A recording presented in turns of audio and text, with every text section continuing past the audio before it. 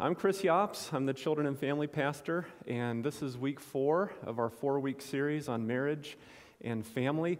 And before I go any further, I want to make one quick further announcement. Put in a plug for our marriage class. This series may have kind of pricked your interest or reminded you just how important marriage is. And it doesn't matter if you're newly married or you've been married 50 years or more. If you feel like you could use more understanding in your marriage, if you feel like you could use better communication, then this is a class for you. And the class starts on March 21st, and it's going to be in person and online. You can sign up on our website or on our app. If you have any questions, there's a description if you go to our website and click on the link.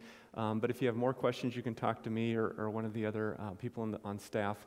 But just encourage you to consider joining us in that class. Now, it will be offered again. I realize for different reasons, everyone may not be able to participate who wants to this time around. If not, no sweat. We will offer it again. But don't forget to sign up because it's coming fast, March 21st. So, again, here we are, week 4 of our 4-week series we're talking about family, we're talking about marriage, and we're looking at marriage and family through the lens of Scripture, but we're also looking at marriage and family through the steps of listen, love, and lead. And so just a quick review, as Pastor Tom was sharing with us earlier in the series, the first step, and these are the steps of our family ministry suggests to parents in order to help us influence our kids to know and follow Jesus. And so the first step is listen. That parents, it starts with us, right? It starts with us as parents listening to God, and that means we need to be in God's Word. That means we need to be praying. That means we need to be here on Sunday morning fellowshipping together and worshiping and listening to God. So we need to have that healthy, vibrant, active relationship with God ourselves and where we're listening. And then second, as parents, we need to look for ways to show love. And you may say, well, Pastor Chris, I love my kids. I love my spouse. Do we really need to be reminded to show love in our family? And maybe you don't, but I know that I can get stuck in a rut. I mean, of course I love my wife, I love my kids, but I know I go through days sometimes where I forget to look for ways to show love to them. And that's so important because, first of all, that was one of Jesus's, foremost commandments, is that as followers of His, we show love to people. But second of all, there's nothing like love to soften people to God, right? To soften people to the gospel. And so we need to be looking for ways to show love.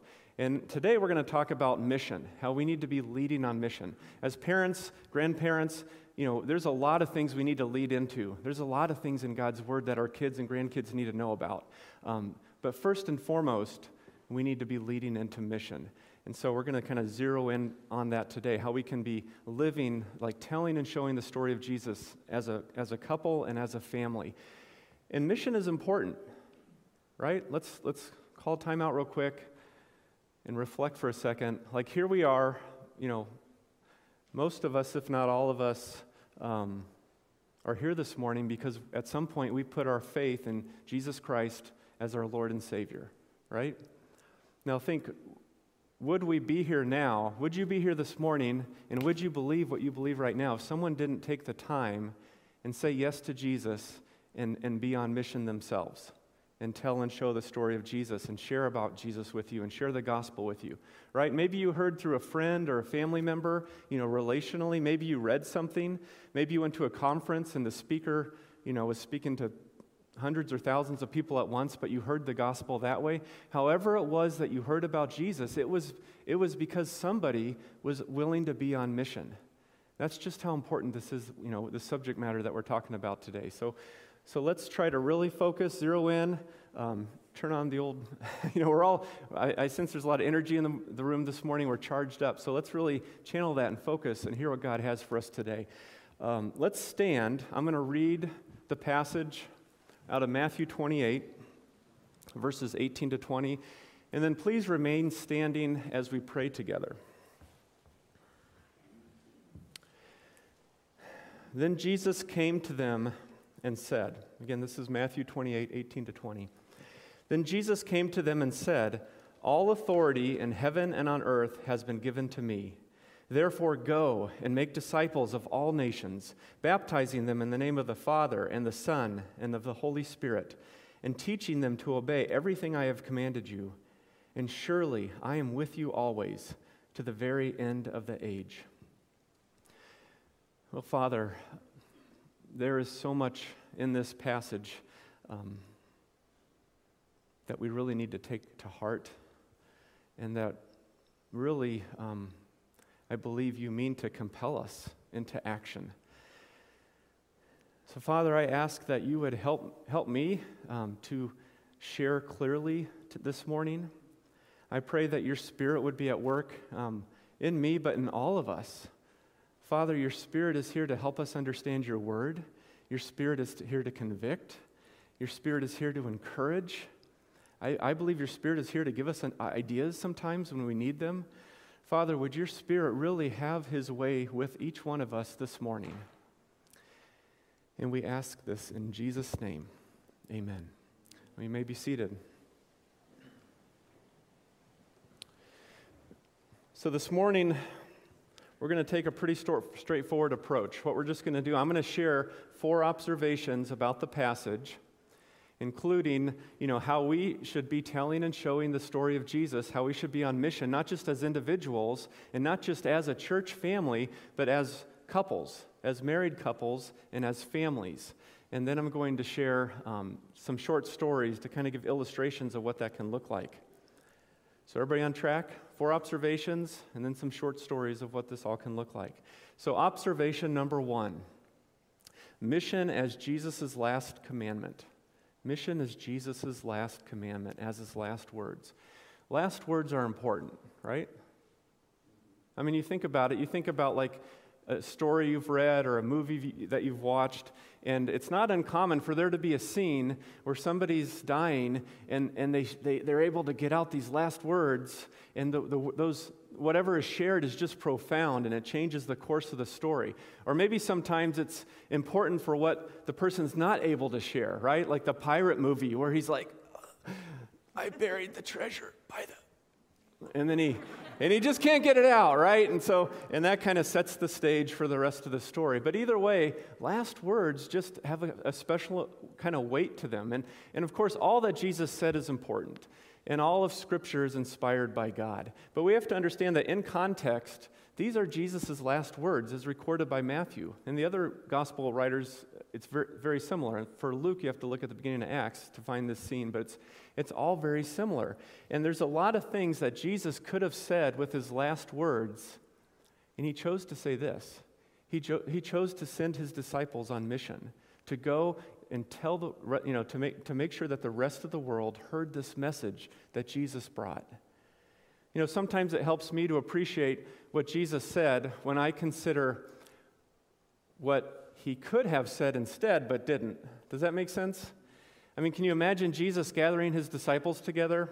Okay, he's like, "Guys, come close, guys." And the disciples are still a little shell-shocked, probably, because Jesus, the whole crucifixion and resurrection, and then so it's still the dust has not settled from that yet. I don't think it's all quite makes perfect sense to them yet. And Jesus is like, "Guys, come close. I'm leaving now. I'm going to ascend to the Father. Now I'm going to come back again, but I'm going to be gone for a while. And while I'm gone, I want you to do blank." Like if we didn't just read the passage, what might you think that Jesus would have said? Or maybe if we were to ask your family members or your friends or your coworkers who know that you're a Christian, that you follow Jesus, what would they say based on watching you and your life? What would they guess Jesus' last words were? This big important commandment that he gave, right? There's a lot of things we could insert in there that we do that he could have said that he didn't. So he chose, with his final commandment, with his last words, to send us out on mission. And I just think that's hugely important. So that's the first observation. All right, observation number 2. Mission is the context for discipleship. Mission is the context for discipleship. Jesus said, "All authority in heaven and on earth has been given to me. Therefore, go and make disciples of all the nations, baptizing them in the name of the Father and the Son and the Holy Spirit, and teaching them to obey everything I've commanded you." So he's saying to go and make disciples, but then there's this part, teaching them to obey everything I've commanded you. And what do we call that here in the church? Anybody? Discipleship, right. That's discipleship, and discipleship is good. Jesus said we're supposed to make disciples. But discipleship here is happening in the context of mission, in the context of going. See, the early Christians understood this.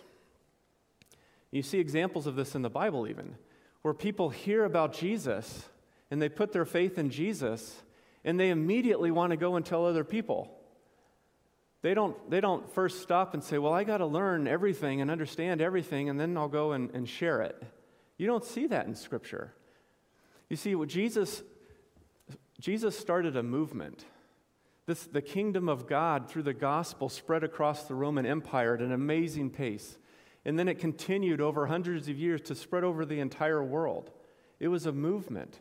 And I feel like today we've kind of turned it into, the gospel, we've kind of turned it into a subject matter, that we have to have an educational process to share with people. And it's all focused on ourselves. And so instead of thinking about, I need to take this and share it with others, we kind of sit around and stare at our belly buttons all day.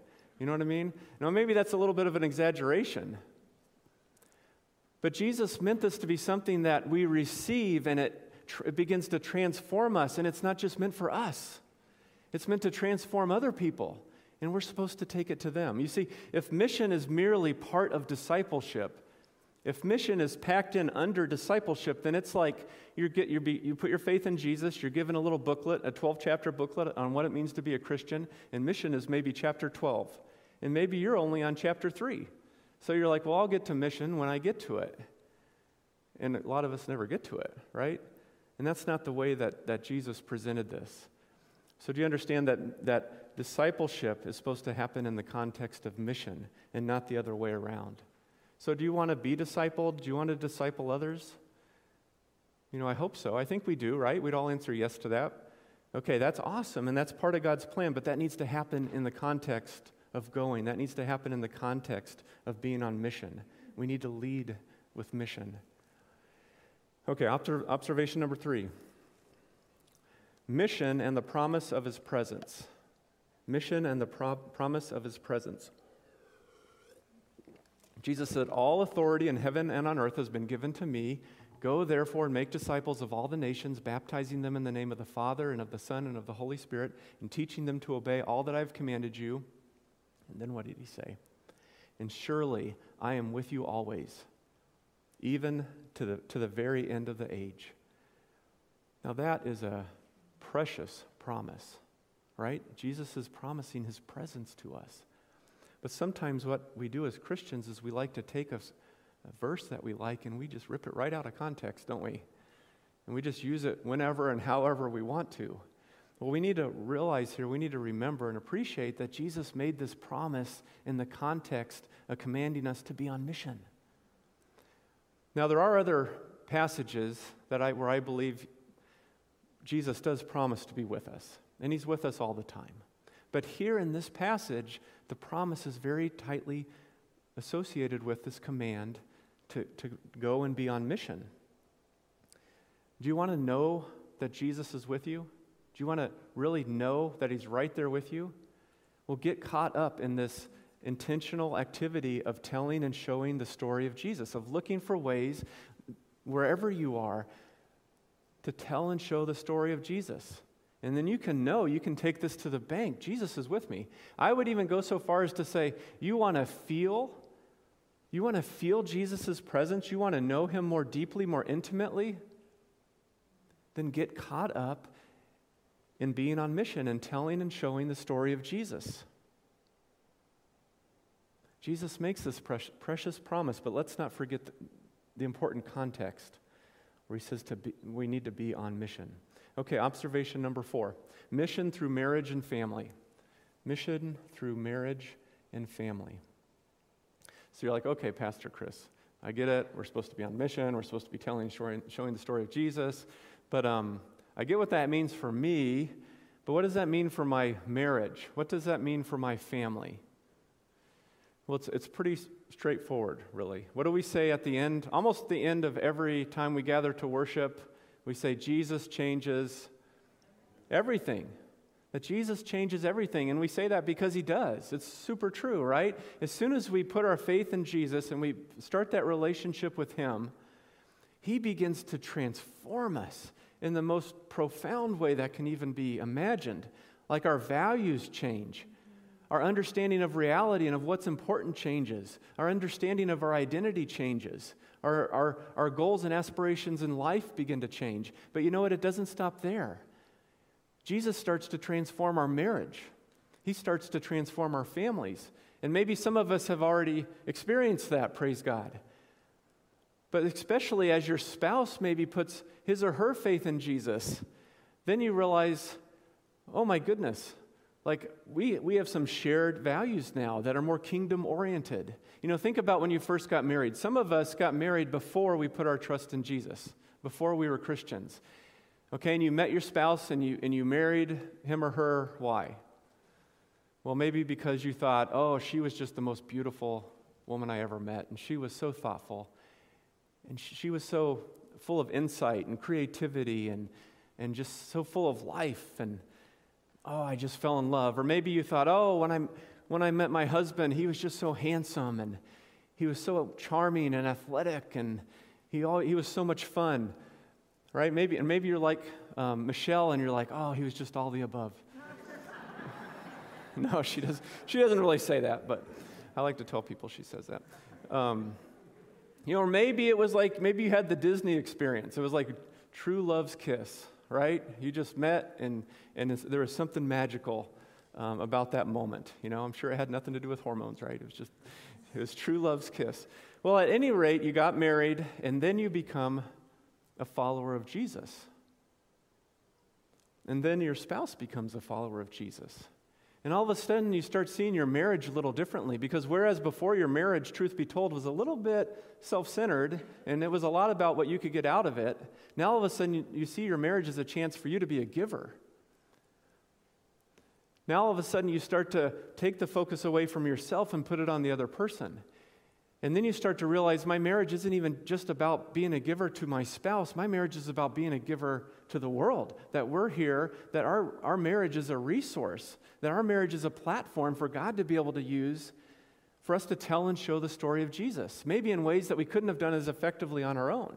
And then maybe your kids start to put their trust in Jesus, and you realize, oh my gosh, we could work as a team. We might be able to tell and show the story as a team more effectively than any of us could do it on our own.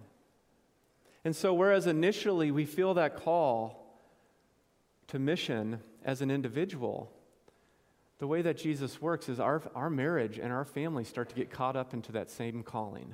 You guys tracking with me? Okay. So what does that look like? What does it look like for your marriage and for your family to be on mission? For you to be caught up in this idea of telling and showing the story of Jesus? Well, here again, it's pretty simple. And at Fox Valley Church, we've tried to make it extra simple. We have like a 3-step process, so to speak, just to help, for us to kind of keep in mind to stay on track. It's called 3D living. And you've probably heard this before, but we probably don't talk about it enough. Okay, 3D living. That's where we develop relationships, we discover people's stories, and then we discern the next steps. Okay, we develop relationships, we discover their stories, and we discern next steps. And this is all motivated by love. That's a super important part of it. The motivation is love. Love for God and love for people. The kind of love that says, oh, I so hope that my friend says yes to Jesus. But even if he doesn't, I'm still going to love him. Okay? That's the kind of love that motivates 3D living. So, what does that look like as a family? Let me share a few short stories, or as in marriage. What can that look like to be doing 3D living? And Michelle and I have been doing this, not perfectly, but for a long time, and we didn't always think of it as 3D living because we hadn't heard of that till we came to Fox Valley Church, but it was the same thing, just different words. And so I'm going to share a few short stories from our family and from our marriage. And please hear me, it's not because I think that Michelle and I and our family do this better than anyone else. I'm not putting us forward as a model. I'm just putting us forward as some examples of what this can look like. Does that make sense? Because trust me, we've had lots of whiffs or swings and a miss on the attempt to be telling and showing the story of Jesus. But there's a few notable exceptions, thanks to God, where it kind of came together. So, first of all, the roof story. And these are all from when Michelle and I lived in Wisconsin, in Greendale, so in this way, like, the people involved can be kind of anonymous and stuff like that. But when we first got to Greendale and I was working at my previous church, we bought a house, and I still to this day don't know how we bought the house because we had no money. And somehow we bought this house, and almost immediately we were told, you need a new roof.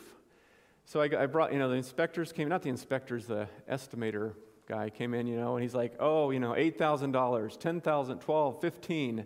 And I'm just like, oh my gosh, there's no way. We don't have that kind of money. And there was an older man in our church who was retired, and he offered to be like a foreman for a project where he would, if I would recruit a bunch of volunteers, he would help us tear off the roof and put a new roof on. And that way we would only have to buy the materials, which would save us a ton of money. So I was like, okay, that's great. And so I went and recruited as many people as I could and told them to bring their friends if they wanted to. And I remember the Saturday morning came when we were going to start this project, and we were going to try to knock it out in a weekend. And there were like 100 people, between the people on the roof and in our yard walking around. It was like 100 people there. And I'm walking around, and a lot of these people I'm pretty sure I've never met before. Many of them are openly saying they've never worked on a roof before. They don't know how that works. Some of them are like they didn't know who lived in this house. And so I was a little nervous if it was all going to turn out right. But it was just, as you can imagine, it was a circus. And of course, about halfway through, what happens? Woo! Greendale police officer stops by, like, what is going on here? Do you guys have permits to be doing this? And so I explained to him, yes, this is what we're doing, and we do have our permits. And kind of the look of just like disbelief never really left his face as he said, okay, just be safe, and he drove away. And it all turned out okay, but what was awesome from that experience is that, and I'm not making this up, like, it was the talk of the town. For weeks, I would go to the gas station or the grocery store, and I would overhear people talking about, did you hear about what happened at that house? How there were all those people, doing that roof? It was like a Amish thing or something. And it was, really weird, but it was kind of cool. And, we didn't plan that event to develop relationships, but let me tell you, God used that to just really start a lot of relationships in our new neighborhood. And then there was another time where we were having a barbecue in a fire pit with our neighbors, and we did that all the time, but this one was a little different because a new neighbor had just moved in, and so we're like, hey, let's invite, you guys come over on Friday night, we'll invite the neighbors over so you can meet them, we'll have smoke some brats or cook some brats and get the fire pit going. But this time I told the neighbors, hey, don't just come, bring your friends. If you have any other friends in the neighborhood, bring them. Well, anyway, so Friday night comes, and it is standing room only in our backyard. I had no idea how many people would turn up. We didn't have near enough food, but luckily people brought some food and everything. And kids were running all around the house, doing what kids do, yelling and screaming once it gets dark and playing their silly games. And I just couldn't believe how many people we had gathered right there. And I guess I wasn't alone because, woo, here comes the police again, and actually it was 2 police cars, so they might have been a little worried about exactly what was going on. And I talked to them, and I explained, we're just having a party, well, new neighbors, blah, blah, blah, and they're like, oh, okay, all right, well, keep it down so you don't bother the neighbors. And, I'm thinking, well, all the neighbors are here, who are we going to bother? But anyways, another opportunity where we just developed a ton of relationships.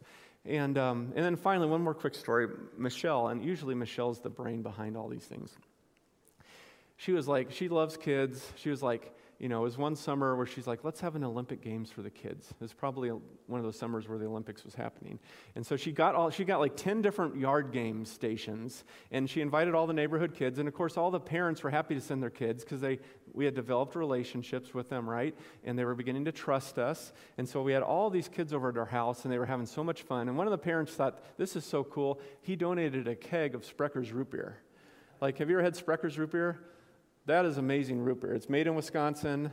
They've got a secret ingredient. If you've had it, you might know what it is, but it is delicious. And so I was kind of pumped about the root beer, to be honest. So anyways, so we're in the backyard, and we're taking kind of a break, and I'm pumping this keg, and I'm kind of chuckling to myself as I've got 15 kids, 8 and 9 years old in front of me in a line. They're all holding their red plastic cups. And And then I'm noticing how the keg doesn't have a label, it's just a keg. And, and I'm thinking, this could probably be misunderstood. And then right at that moment, I look over, woo! I'm like, oh, no, are you kidding me? And so I have to explain to the officer what's going on, and that took a little while. But, at the end, he's like, that's cool, that's really cool. He said, why don't you get a clean trash can and throw it in there and throw some ice on there, and then that way people don't wonder, and it looks a little... So anyways, but those are some examples, where God helped us to just develop relationships with our neighbors, and we began to discover their stories. Like there was the guy across the street who was a postman, and he was about to retire, and he was a little snarky, and he had a son who had just gotten married, and they had a little boy, and he wasn't super open to God, but we would be able to have some spiritual conversations. He did love to come over, and we'd play ping pong in the basement. And, he started to open up a little bit and say how he, maybe sometimes he drank a little too much. And there's the neighbors across the street the other way where he's a pilot, and she was an actress, and she's a little bit into like Wicca or whatever and witchcraft. But at the same time, she was super open to spiritual conversations. And our daughter, Shiloh, started to be pretty good friends with really good friends, to be honest, with their daughter. And then there was another couple down the street where he was manager of a paint store, and they were Catholic, and they had a ton of kids. Like, you think we have a big family. And they didn't really want to, well, at least maybe Michelle had better luck, but I know for me, they didn't really want to have those God talks. And then I could go on and on. There's one other family that comes to mind where he worked with the Greendale Public Works, right? Like where they do all the things that need to be done to keep up the infrastructure of the suburb, like the streets and water and all that. Anyways, great guy, and I just got along with him so well, and Michelle got along with the wife, and the more we got to know them, we started, they were sharing about their marriage, and how you wouldn't have guessed it by like first meeting them, but like their marriage was on the ropes. They were about to get divorced. It had been under a lot of stress for a long time. So anyway, we began to discover their stories. And so then a couple examples of how we discerned next steps. And, obviously, you can invite people to church. There's a lot of things that you can do. You can give someone a book maybe. But we thought, a couple of things we did. One is that we realized a lot of the couples we were meeting, their marriages were really stressed. And so we're like, how about we have a marriage small group? And most of these couples, they didn't go to church. They didn't know what a small group was. Like, we're all like life group. Yeah, we know what a life group is. But like people who don't go to church, that is so foreign to them. But they're like, that sounds kind of cool. Let's do it. So they all came. We had everybody come over on Friday nights. We went through a Christian marriage material, and they all knew it was Christian, and they loved it. And we were supposed to meet for about 2 hours every Friday night, but we ended up meeting about 4 hours just because we all loved being together. We loved talking. We just had a great time. And the gospel was presented at the end, through the material at the end of the small group. And I'm not sure any of them actually put their faith in Jesus from that, but I guarantee you every single one of them moved closer. Every single one of them had a new appreciation for the wisdom of God's ways as they saw how that was revealed about marriage in Scripture. And then one other quick story, Backyard VBS. Every summer, we did this, Vacation Bible School. We did a scaled-down version of Vacation Bible School in our backyard. You could get away with this in Milwaukee. And, we'd have the lesson and some teaching and a story, but we have games and snacks and all that stuff and make it fun for the kids.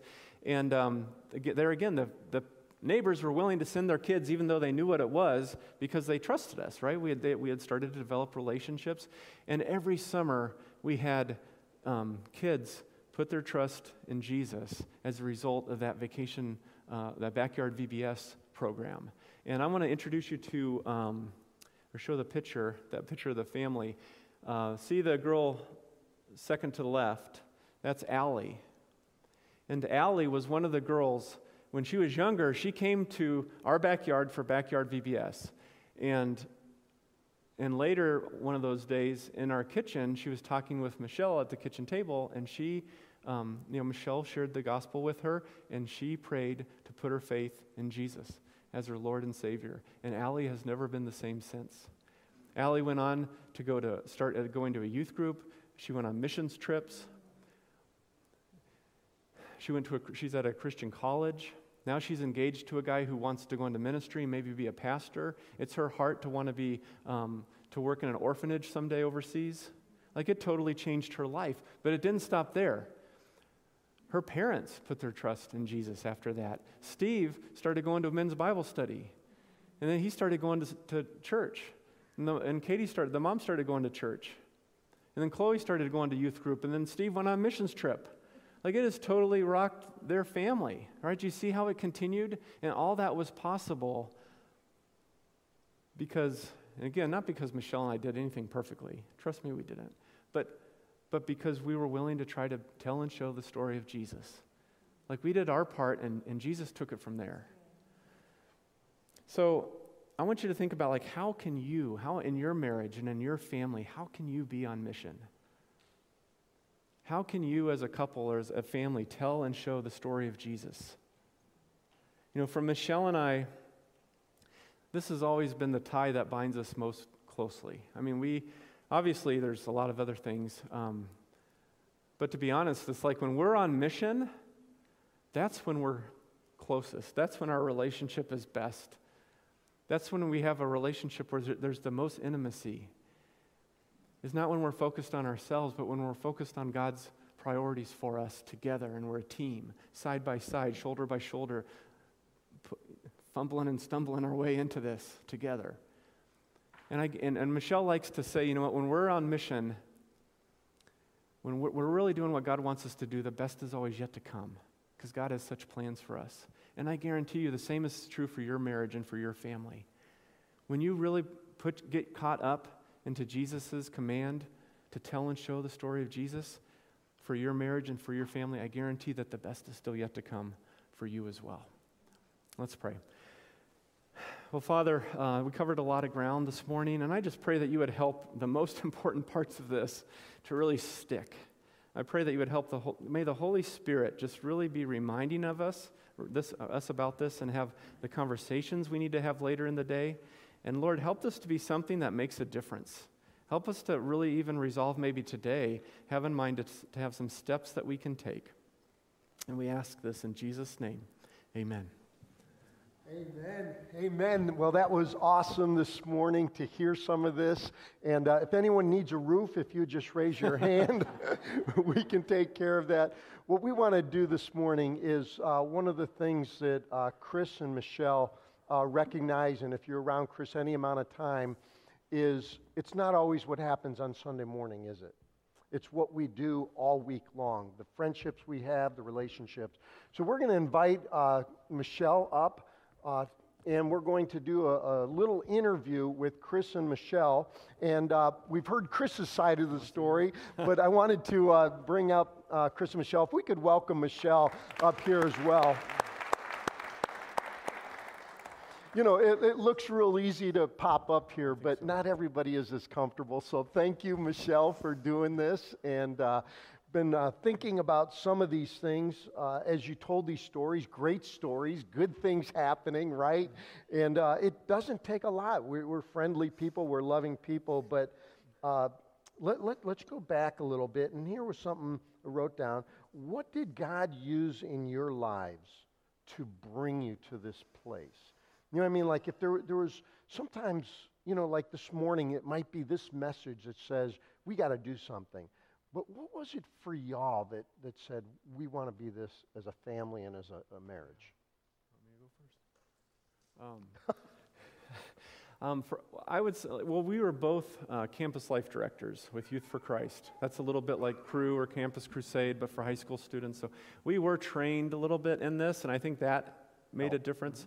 But even before that, ever since I started reading the Bible back in junior high, I just always felt as I was reading the Bible like God was speaking to me directly. Like where Jesus said to his disciples when he was calling them, he said, "Come and follow me." I mean, maybe this is crazy, but I could imagine Jesus saying, Chris, come and follow me. Like he was talking to me. And when he said, go and make disciples, I didn't feel like I was reading this and, that's what Jesus said to his 12 guys. I felt like I was right there, you know what I mean? Like he was saying that to me too.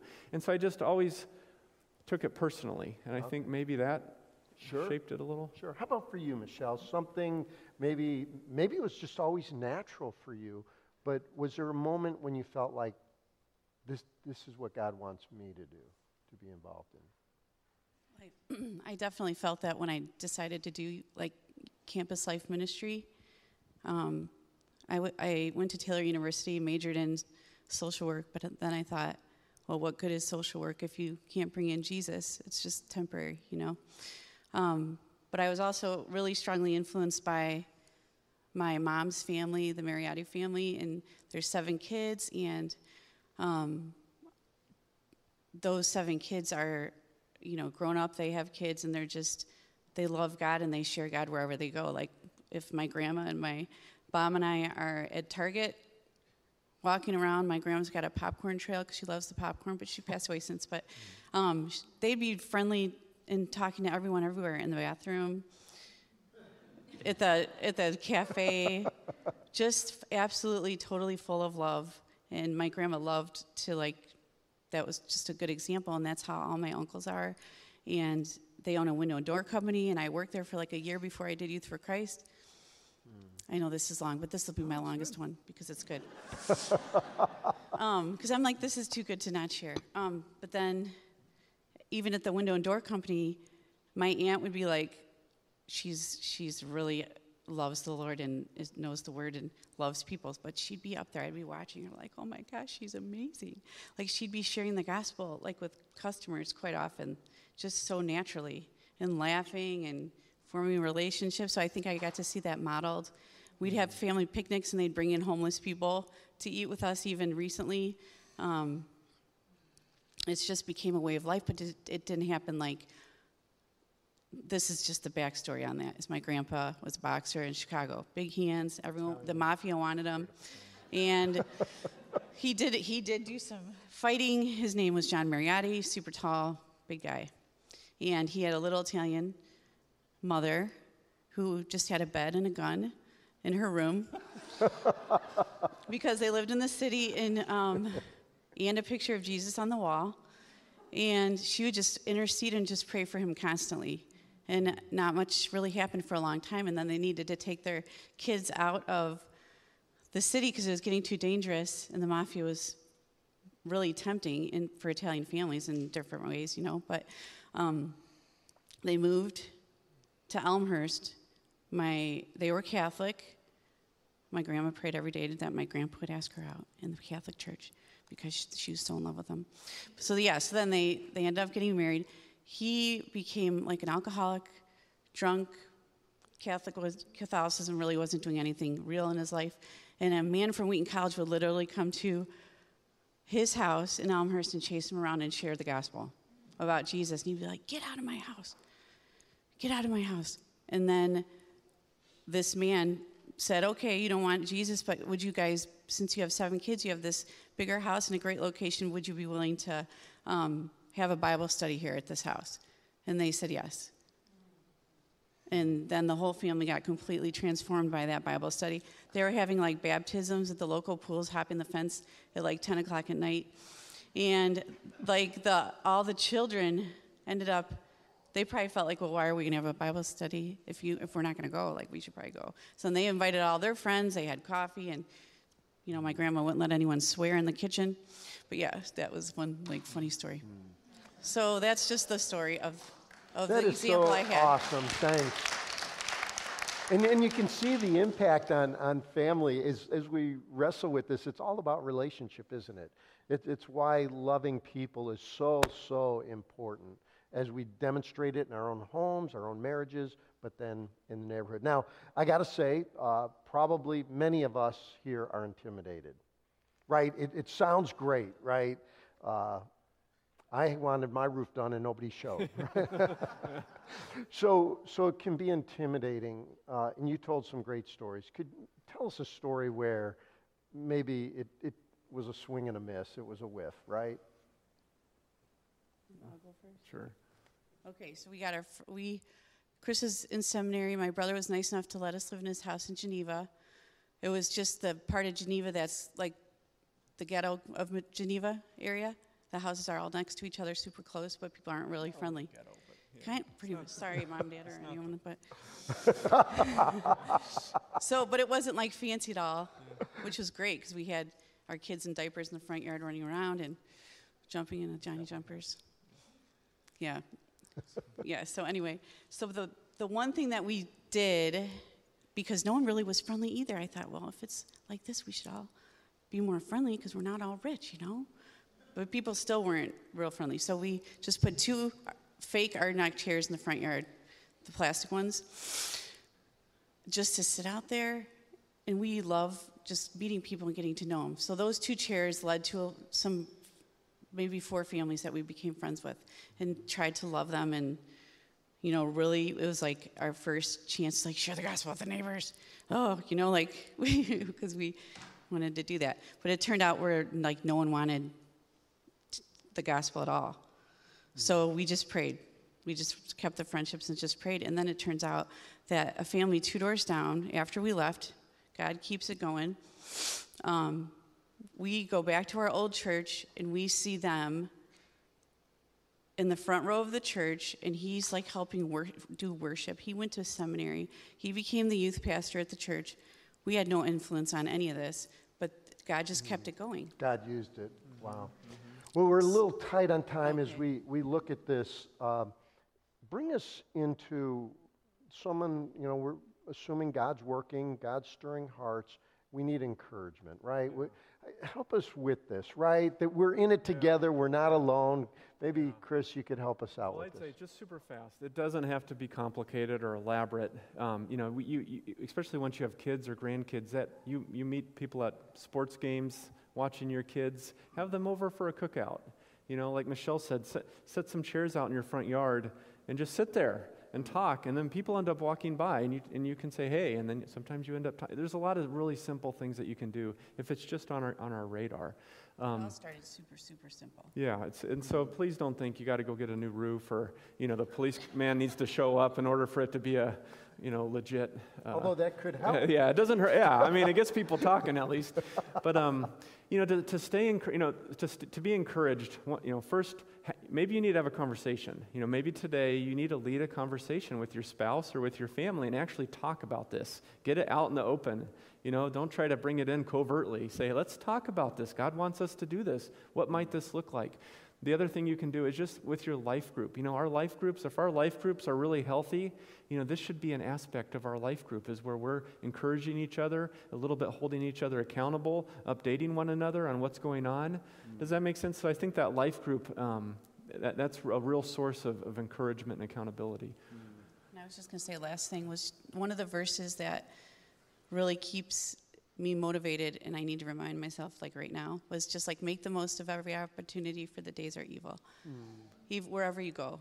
Yeah. Because it could be just the right person at the right time, in the right place, in the right neighborhood, at whatever. Wow, that's good. Wherever you go. That's good. And I know there's so much more that could be said. Let me go ahead and close us in a word of prayer. If I could invite you to stand, if you're able to stand. Father, thank you so much for this morning. Thank you for the message. Thank you for Jesus' parting words. And God, now as we leave, I ask your blessing on every person here, that they would feel your love, your joy, your encouragement over them, and that out of that would birth just an expression of love to whoever we encounter. Bless your people, I pray. In Jesus' name, amen. Remember, as you leave, Jesus changes everything.